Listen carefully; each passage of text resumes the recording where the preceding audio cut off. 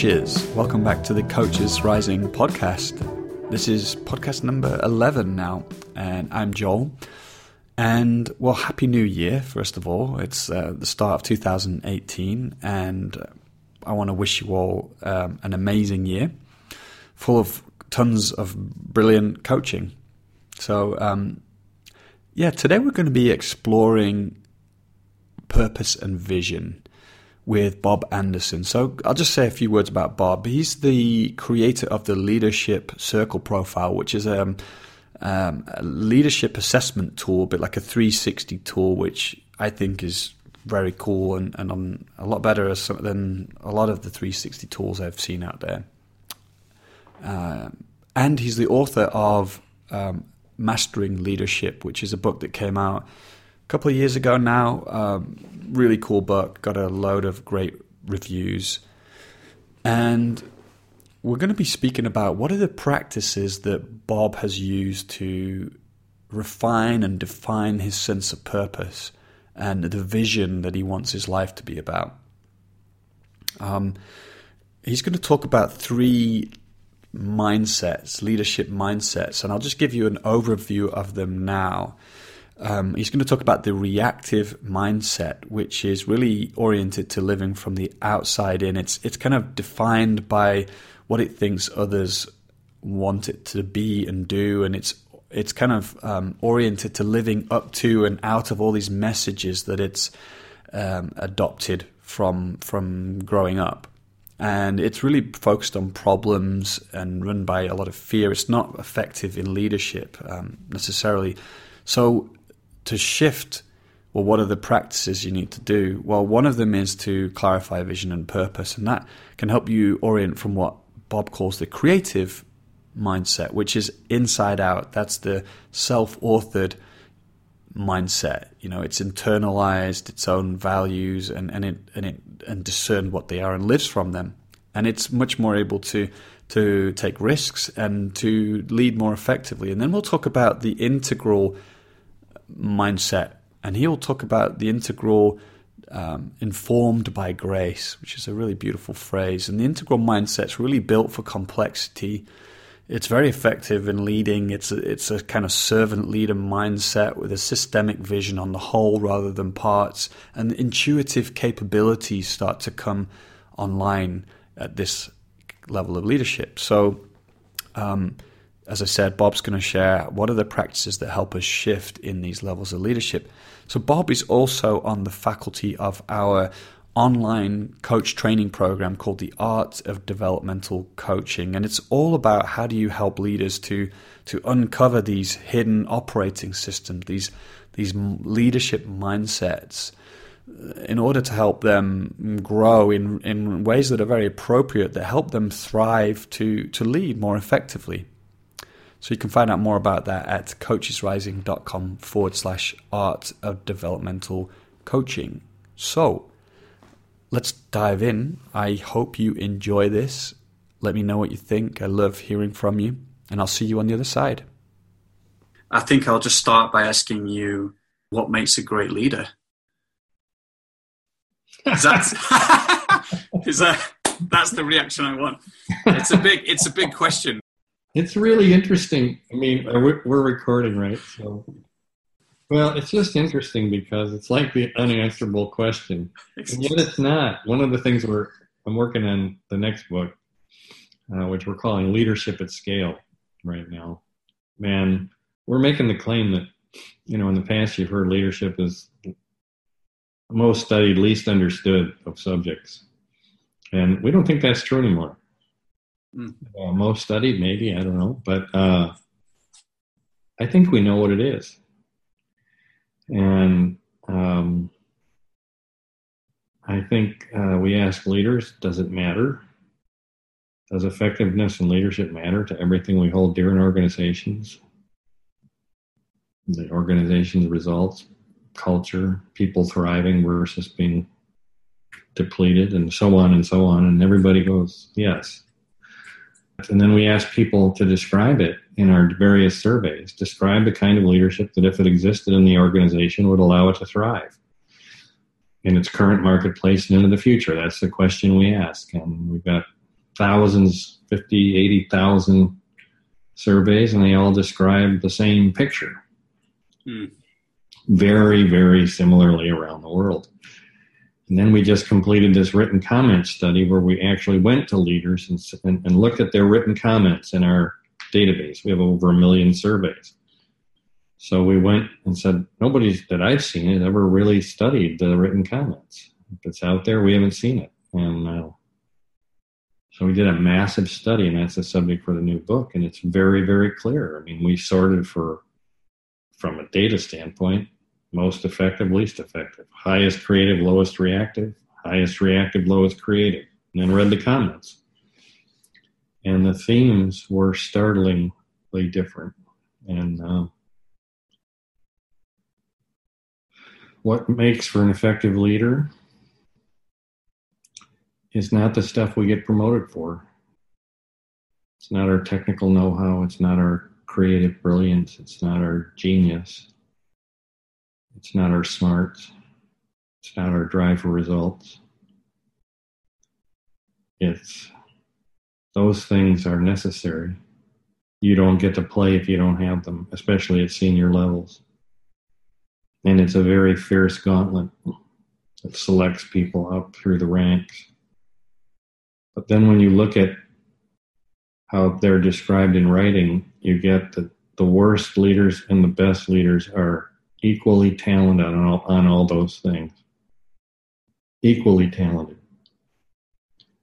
Both described as having creative genius, drive for results, smart, technical knowledge, domain industry knowledge, all this stuff, equal, but experienced really differently.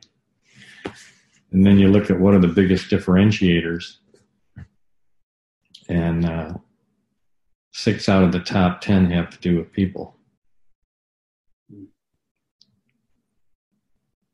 How good are you at interpersonal relationships? How well do you develop teams and mentor people and empower people? And how approachable are you? And do you listen? And those are the biggest differentiators. Did it surprise you seeing that? Yeah. And then we were surprised by why we were surprised, because we've been seeing it for a year. I think we were surprised because we've looked so long through a quantitative lens. And I'm a geek in that way. So, I can run all kinds of analyses. And when you run regression analyses, you put in various of the key dimensions on our survey and say, well, which ones really explain effectiveness? It's always achieving vision, purpose, results that carry the day. Relating and relationship is a close second, but it doesn't explain as much variance by a good margin. And so you say, well, it's really a business leadership assessment. That makes sense. And so then you go and look at the qualitative data, and it's all about people, teams, integrity, vision, passion. I want to make sure, because we're using these terms creative and reactive and integral leaders, and I want to set a bit of context for people listening that, they know what you mean, what we mean when we talk about those. Could you just describe and you've written a whole book about these, but in a kind of nutshell, what's a reactive leader? A reactive leader would be a leader who's primarily their inner operating system is what Bob Kegan would call socialized mind. And therefore their very core, their very identity, who they take themselves to be, is what we would call outside in. It's authored by others versus the self-authored leader, creative leader, authored by self. Right. So I'm moving from you and how you see me defines me and makes me up to I'm interested in your perspective, but I define what makes me up. And so I'm much more focused at self-authoring on creating what matters most versus being whoever I have to be in order to be seen as successful in the cultural surround. So I'm less living from 1,000 other voices that have told me who I have to be and how I have to be in order to be worthy, good, right, successful. And I've discerned out of all that more of what really matters to me and how I want to stand and play in the world. Right. And I have a vision for that. I've even started to discern out of all of this around a deeper sense of purpose that seems to want to come through me. And I use that language deliberately. It's almost as if it's one of the things I'm playing with is that as we move further on this evolutionary journey, we move from being authored by others to being self-authored. What matters to me and how do I get about that? To then being authored by something larger than me. Yeah. I am no longer self-authoring. I'm now being authored by grace, by a larger wholeness or an emergent future that seems to have chosen me for this piece of it. Yeah. Would that fit for you being the integral stage, or is that kind of necessary but independent? The more integral we move, the more people describe that as being how it feels. So at reactive, I'm living up to outside expectations. At creative, I'm stalking my longing and creating a vision for that and a life and an organization around that and an authenticity and a set of values that I can embody. That's now who I am. At integral, lots happens at integral. But along this theme of self-authorship, I start to notice that the longing has been stalking me. And I have been responding. And so now I'm stalking the longing that's stalking me, and that opens into a much larger reality that I'm a small part of. And this authentic self that I took to be myself moves from subject to object. In Keegan's language, when we are in the reactive self, I am this set of outside expectations. This is who I am. When I am my success, I am my smarts, I am my relationship and people's approval of me. And at creative, I am this authentic, well-honed, authentic version of myself that I really discerned and worked very hard to, like a martial artist, to embody. At integral, that self moves to object. I start to notice that I'm opposite selves. I'm masculine and feminine. I'm light and dark. I'm authentic and I'm inauthentic. I have vast parts of me still at reactive or earlier. It's not that you're done with any of that. It's a layer in me. I now have an even wider perspective on it, and it's more of an embrace of acceptance and compassion. Like, oh, okay. I recently had, it was right after the book came out. I won't get into the particulars, but my ego system crashed. At one point, I was on a walk in the park over here, not far from here, and it was middle of winter. And all of a sudden, I saw it. I went, oh my God, I am my ideas. No wonder people experience me as so arrogant. These ideas make me up. Bill had rated me 4.5 out of 5 on a 5-point scale on arrogance in the last 360. My co-author. And my first move, like all of our clients, is to talk him out of it. You don't understand, Bill. You made a mistake here. So I called him over. I said, Bill, you gave me 4.5 out of 5 on arrogance. He goes, uh-huh. I said, that's like 6 standard deviation units above the mean. I mean, you must see me as the most arrogant guy in the world. Thinking he would soften his position. And he just goes, uh-huh. I then worked after it, very painful. And I made 2 choices. One, I want to learn how to collaborate better. 2, I want to know my arrogance. If it's in the way, I want to see it, and I want your feedback. I want to know it. Now, this crisis I described, where I'm in the park, is 2 years later. And all of a sudden, I'm throwing up. I come out of it, and I see it, and it moves, this whole energetic, cathartic movement. And I go, oh my gosh, I have been blaming him for being so arrogant, and I'm the one that's arrogant. And I started laughing. And then I wrote Bill, and I said, Bill, I've been wrong. And I've been wrong in the partnership for a lot of years. Let's talk. And he wrote back and said, I feel your heart, brother. Let's talk. And we had an extraordinary conversation. And it's taken our business and our relationship and our business to the next level.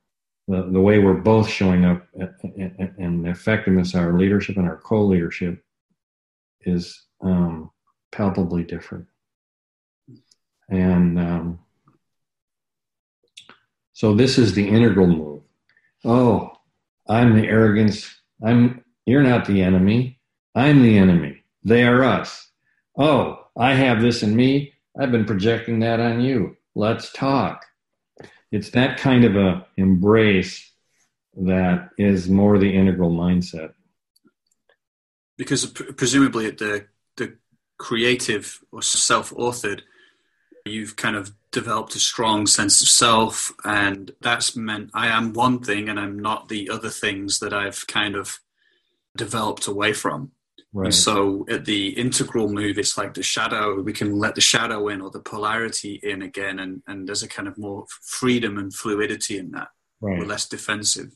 Right, which then as a leader allows us to let the polarities live in the surround and hold bitter tensions and big conflicts and unresolvableness and complexity without the need to react against it and go like make somebody wrong for it and blame and do all the stuff we do, or even champion some vision over top of it, like we know the way, or there is a right way.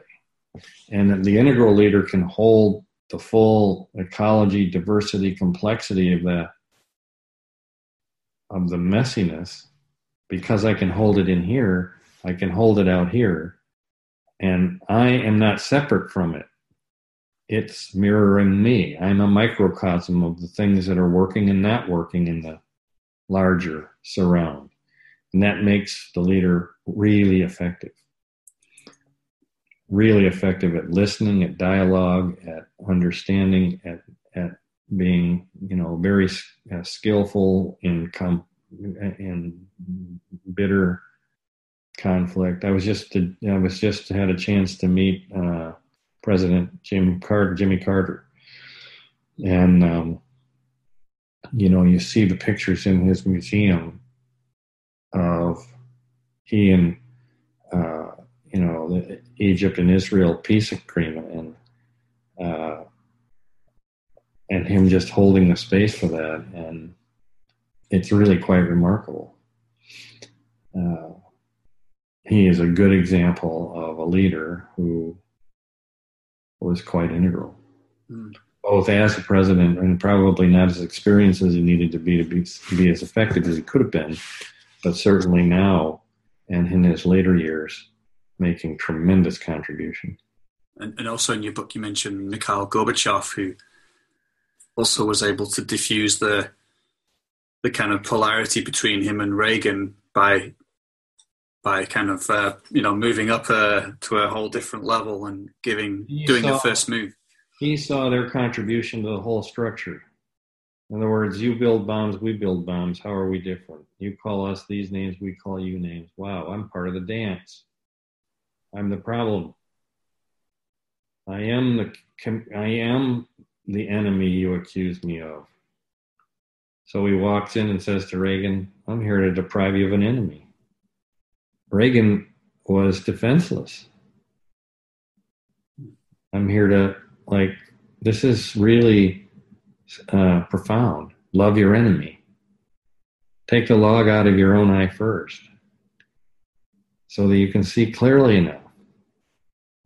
These are spiritual, but they're very high integral type principles.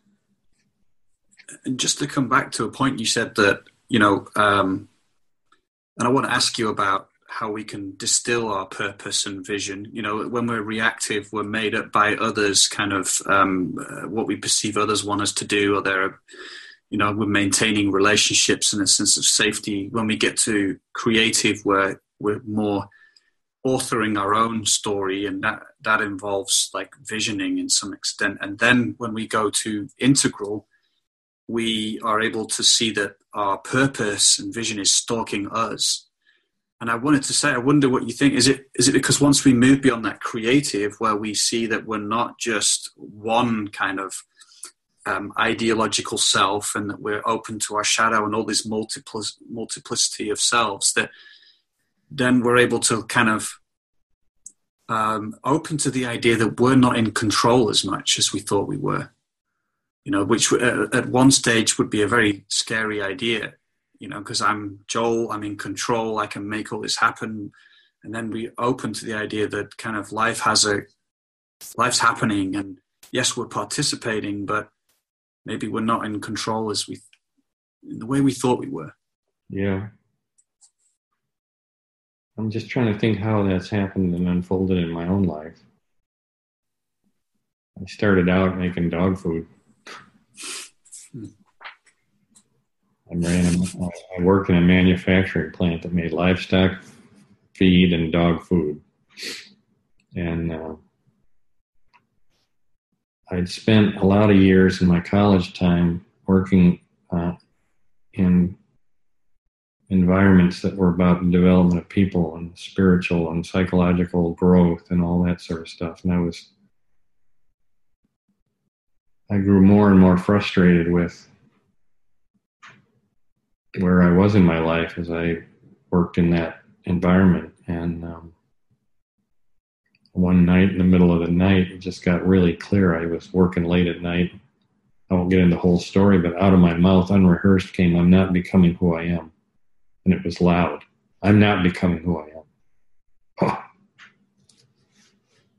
And that actually then, long story short, I started a journal. What do I want my life to be about? What are the 10 things, and I don't mean bucket list things. These are aspirations for my life, what seems to have made me most alive. How do I know from my life experience already where I come alive and where I go dead? And I started to sift that and distill out what brings me alive, what doesn't, and how does that inform me about the life I came here to live, that if I'm not about it, I'm living someone else's life. And I wrote about, I wrote a journal on that.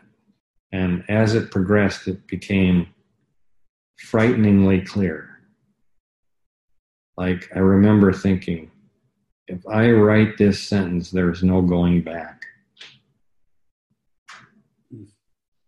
Because if I own that truth, then my life has to change.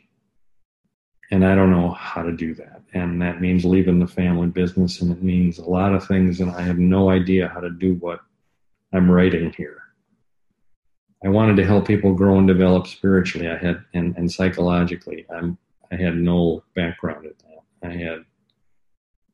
I had no sense that you could build a life on that.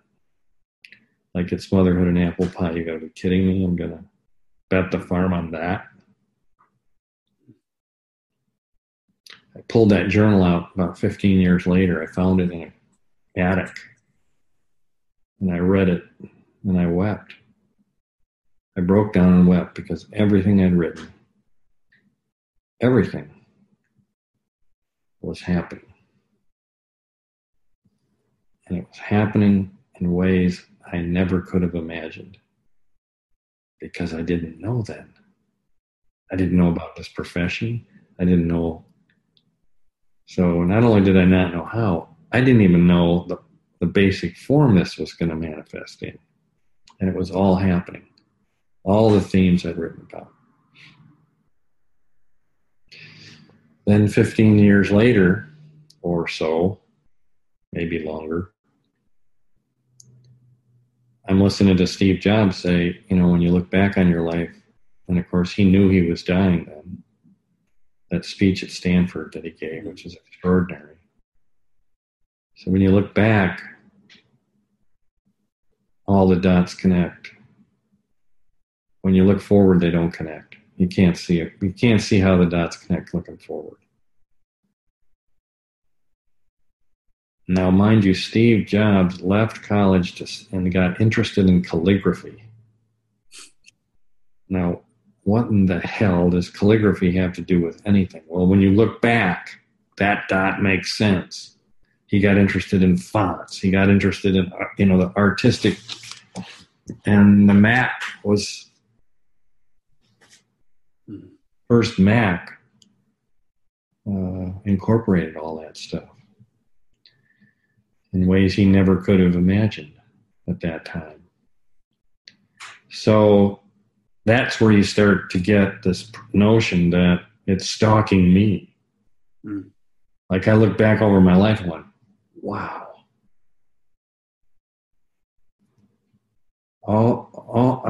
I could spend the rest of our time talking about all the various experiences of my life that didn't make sense then.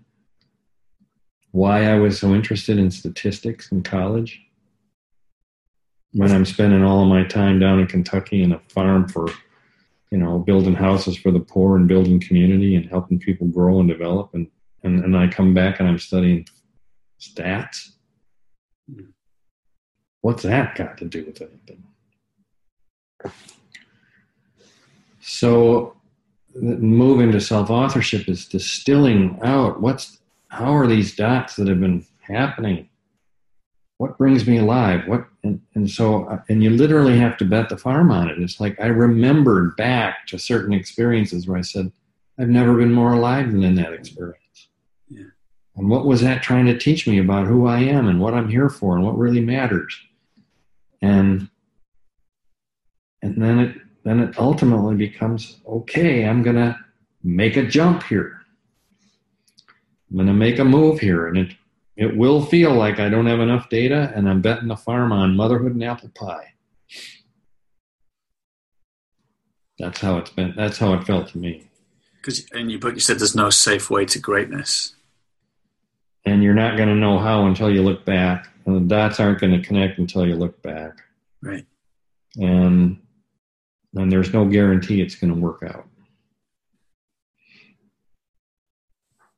So to people listening, that would be one way that, I know a lot of people listening are coaches and they're coaching people who are maybe making this shift from reactive to creative or self-authoring leadership. And so how can you start to author your own story? How can you tune into this purpose, this calling that's stalking you?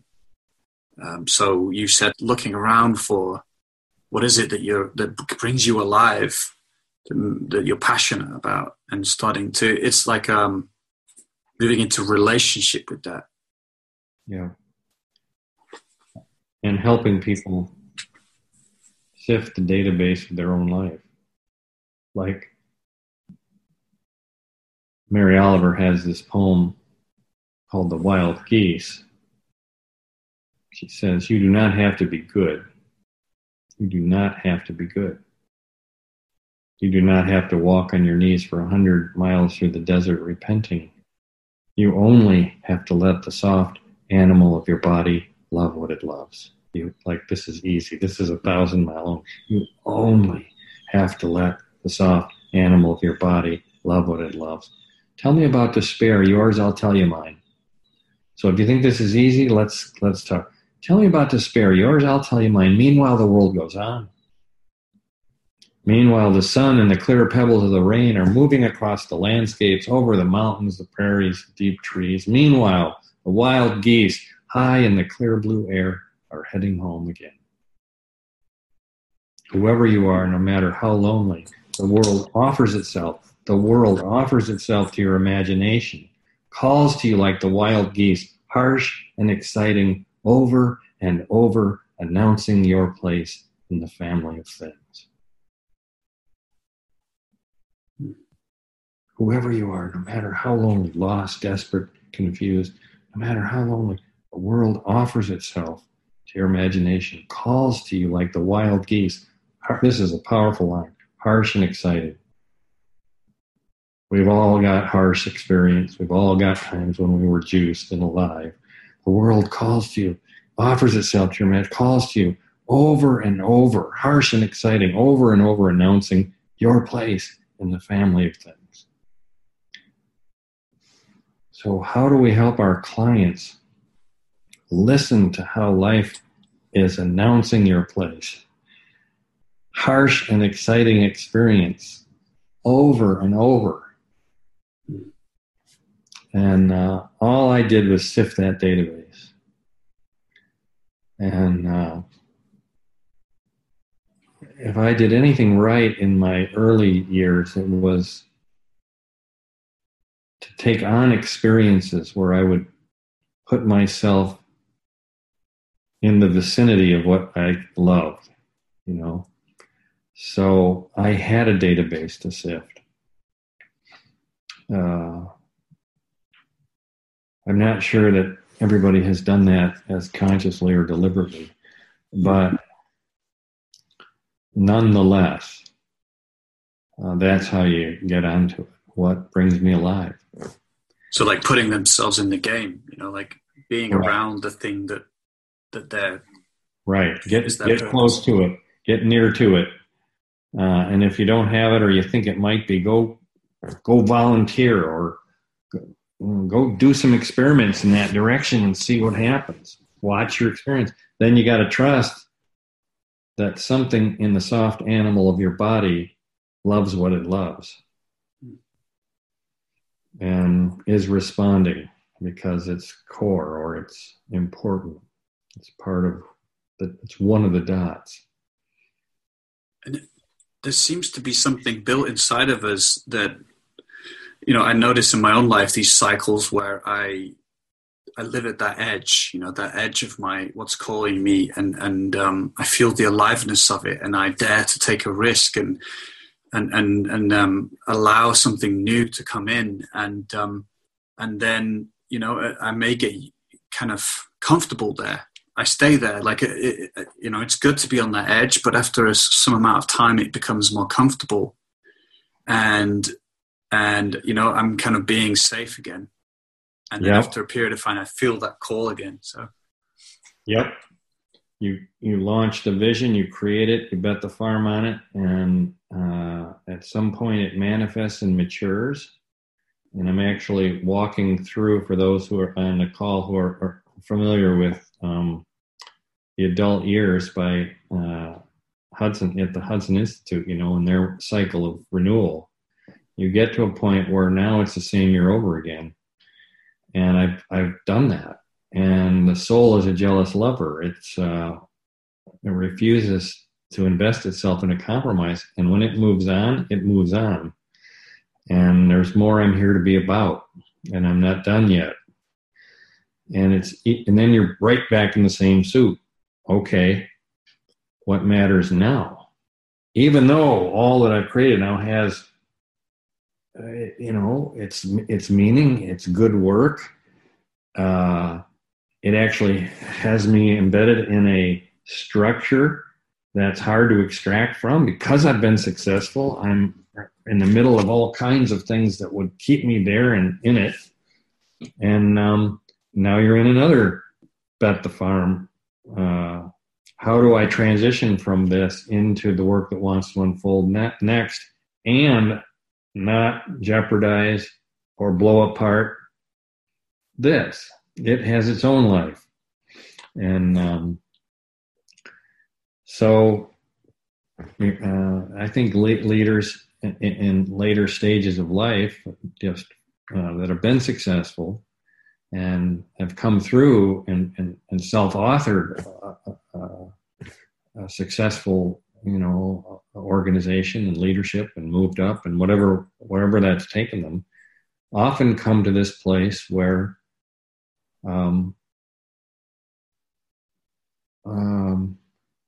something else is trying to get my attention. I'm not sure what it is. And that's where I think we open more to, I'm not authoring it. It's authoring me. This larger mystery that we exist in and through seems to want something specific from me for its unfolding. And that's, I think, the integral informed by grace, informed by a deeper unity that pervades everything and is everything and that is living everything, including me, or what I call me. How do you listen to that? Because there's listening to what's calling you from the reactive to the creative level, and now we're talking about it from a very different way. Like, how does that show up for you? In some ways the same way. There's synchronicities that happen. I'm interested in my own work now of really working this very territory of integral informed by grace. What's the transition from creative to integral, but informed by unity, informed by a larger understanding of who and what we are. And so I'm surprised when all of a sudden people are asking me to talk about that. And I'm not prepared to talk about that. I haven't put in the time. Oh, interesting. That's showing up. So that's one way, is reading the signs. Stuff starts showing up. And the other is a contemplative practice. Yeah, I was about to say, yeah. A contemplative and intuitive contemplative practice. What I'm interested in more and more, and this goes way back. I spent 4 years in the Barbara Brennan School of Healing, which is about the auric field and working within the energy field to affect healing. Now, that can all sound quite woo-woo and far out there, and I can't prove any of it statistically, like I've spent a lot of my life doing. But as that 4 years went on, the experiential learning became so intense and so profound that it's almost unmistakable. And in that system, the body doesn't give off an aura, an energy field. Energy field is precipitating the body. So these layers of denser and denser light are the mechanism that create and manifest matter at this level, and living matter. And we exist consciously on all these levels. So I am not this body. I'm not in this body. This body is in me. My brain is not thinking. I am thinking. The brain's a transceiver. The body is scuba gear. I'm a scuba diver. I got a certified diver. I put on this gear so I can descend to a level of depth and pressure and breathe and look around and take it all in. Mm-hmm. So the body is our scuba gear to locate attention, to breathe, to take it all in at this level of density in manifestation. And ultimately, we run out of air and we got to surface. So when we say, this is who I am, it's actually not true. I am all these levels that are arising as a larger manifestation out of unity. And I am conscious on all these levels. Therefore, if I learn how to open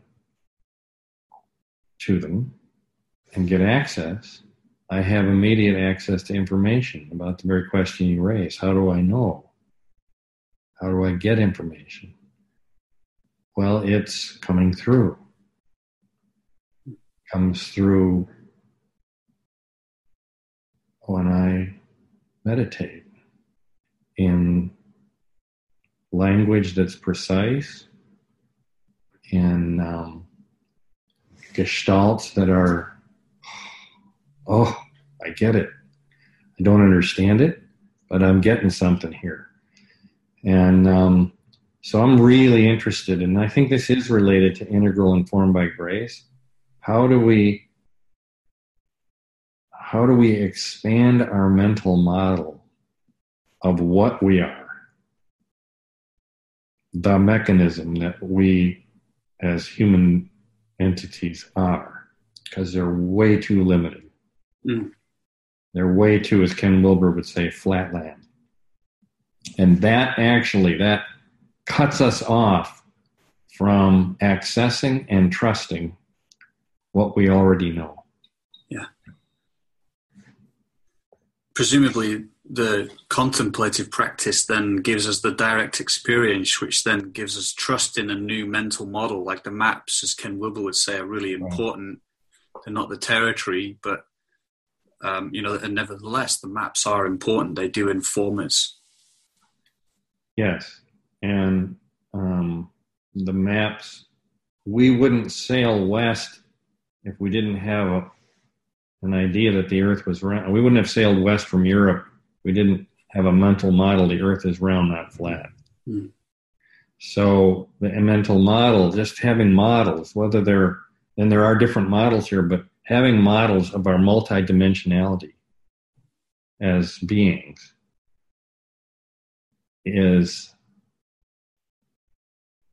points us in a direction. Well, if that's true, then some of this other stuff could be true, and I start to experiment in that direction. I start to have experience in that direction. And if we didn't have the inkling of a mental model, we wouldn't do it. And then, of course, our experience starts to confirm the substance of the model.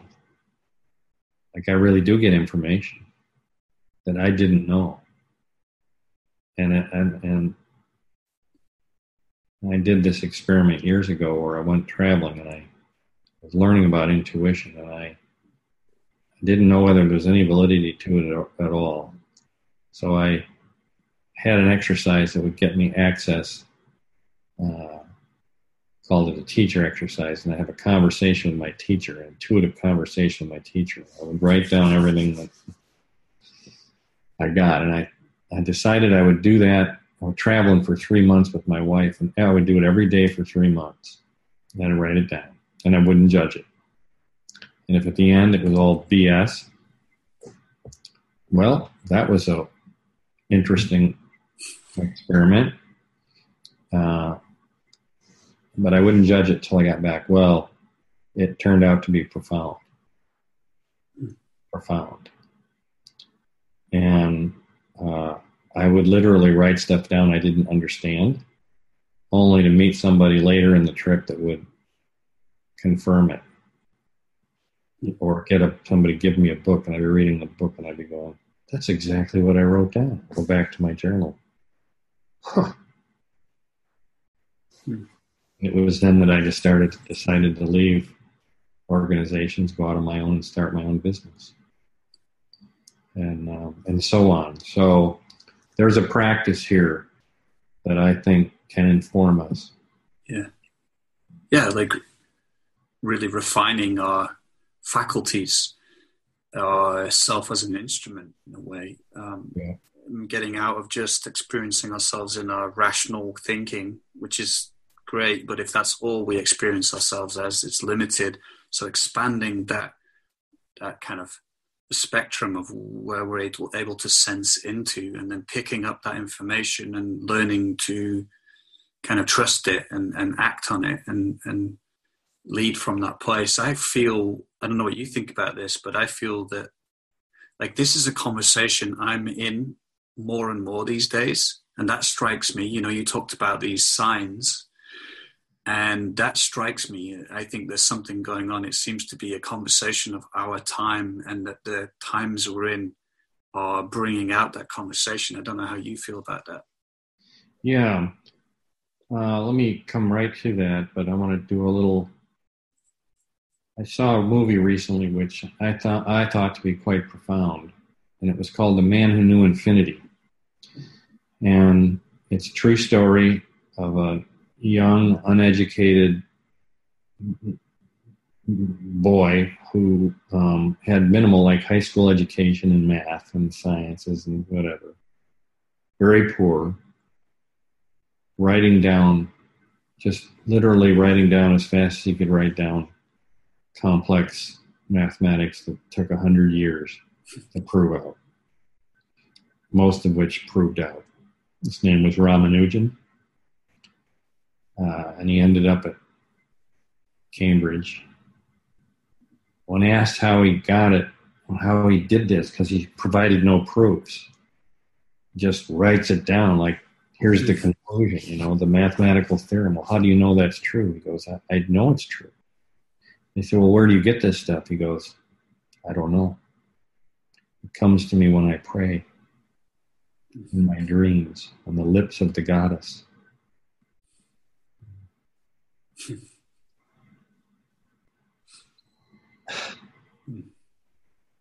And if you study math and science, and a lot of where these punches come from, these basic intuitions that become then the focus of the hypothesis or a breakthrough. It comes, and so at the end of the movie, the guy who brought him to Cambridge, Thomas Hardy, says, he's an atheist, doesn't believe in any of this stuff. He says, he actually comes to the conclusion, we don't invent these formula. They lie in wait for us. We don't invent these formula. They lie in wait for us.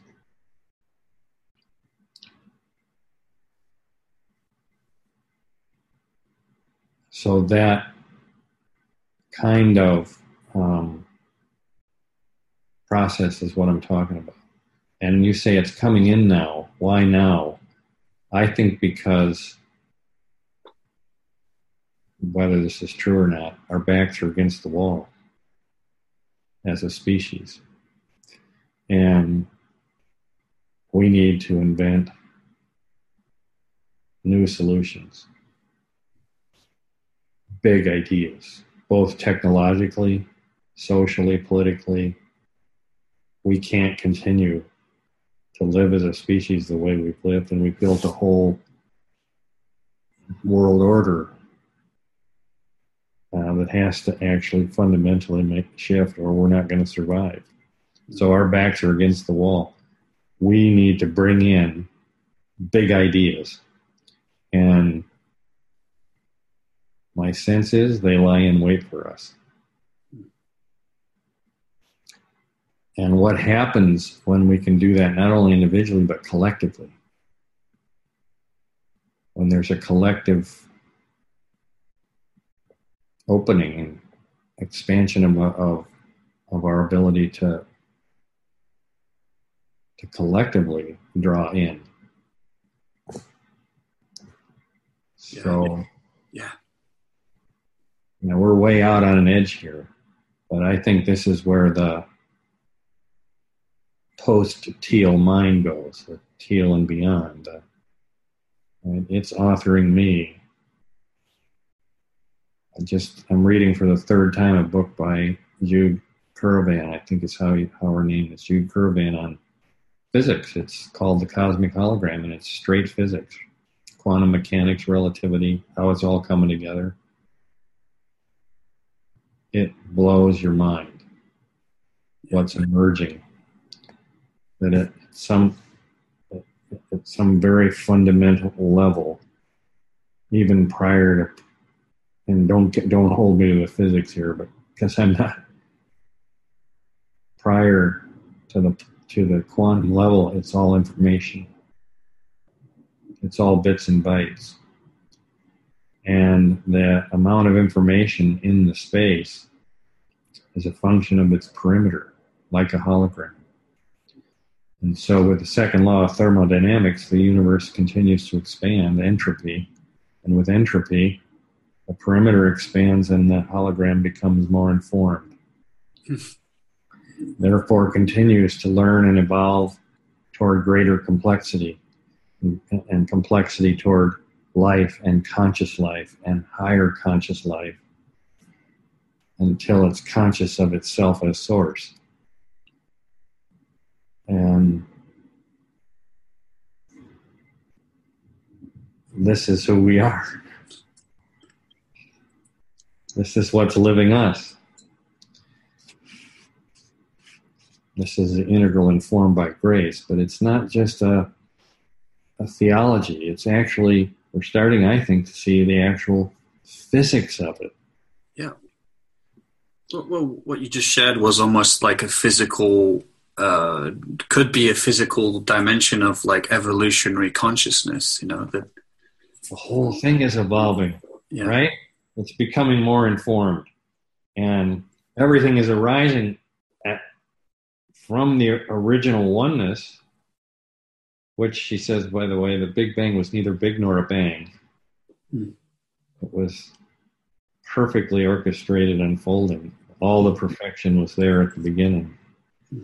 Otherwise, it would have just blown itself apart. It was not an explosion in that sense.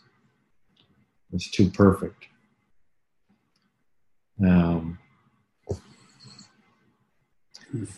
So it's all continuing to evolve, and because reality is alive, the unitive reality is alive, it naturally moves toward greater organization, complexity, matter, conscious, living matter, conscious living matter, conscious of itself, and ultimately, I think, conscious of itself as source, or enlightenment in what the mystics have. Yeah. We just actually ran a coaching program called Coaching from Source. So it was about how do you move beyond the part of you that wants to get results, to get to the destination in order to look good, to get approval, all the things that you might find in a reactive or a creative coach, and not to reject the good things about those, but what is it like to surrender and to let go of the need to get something, to get anywhere, and just to open to what's here and allow itself to reveal itself.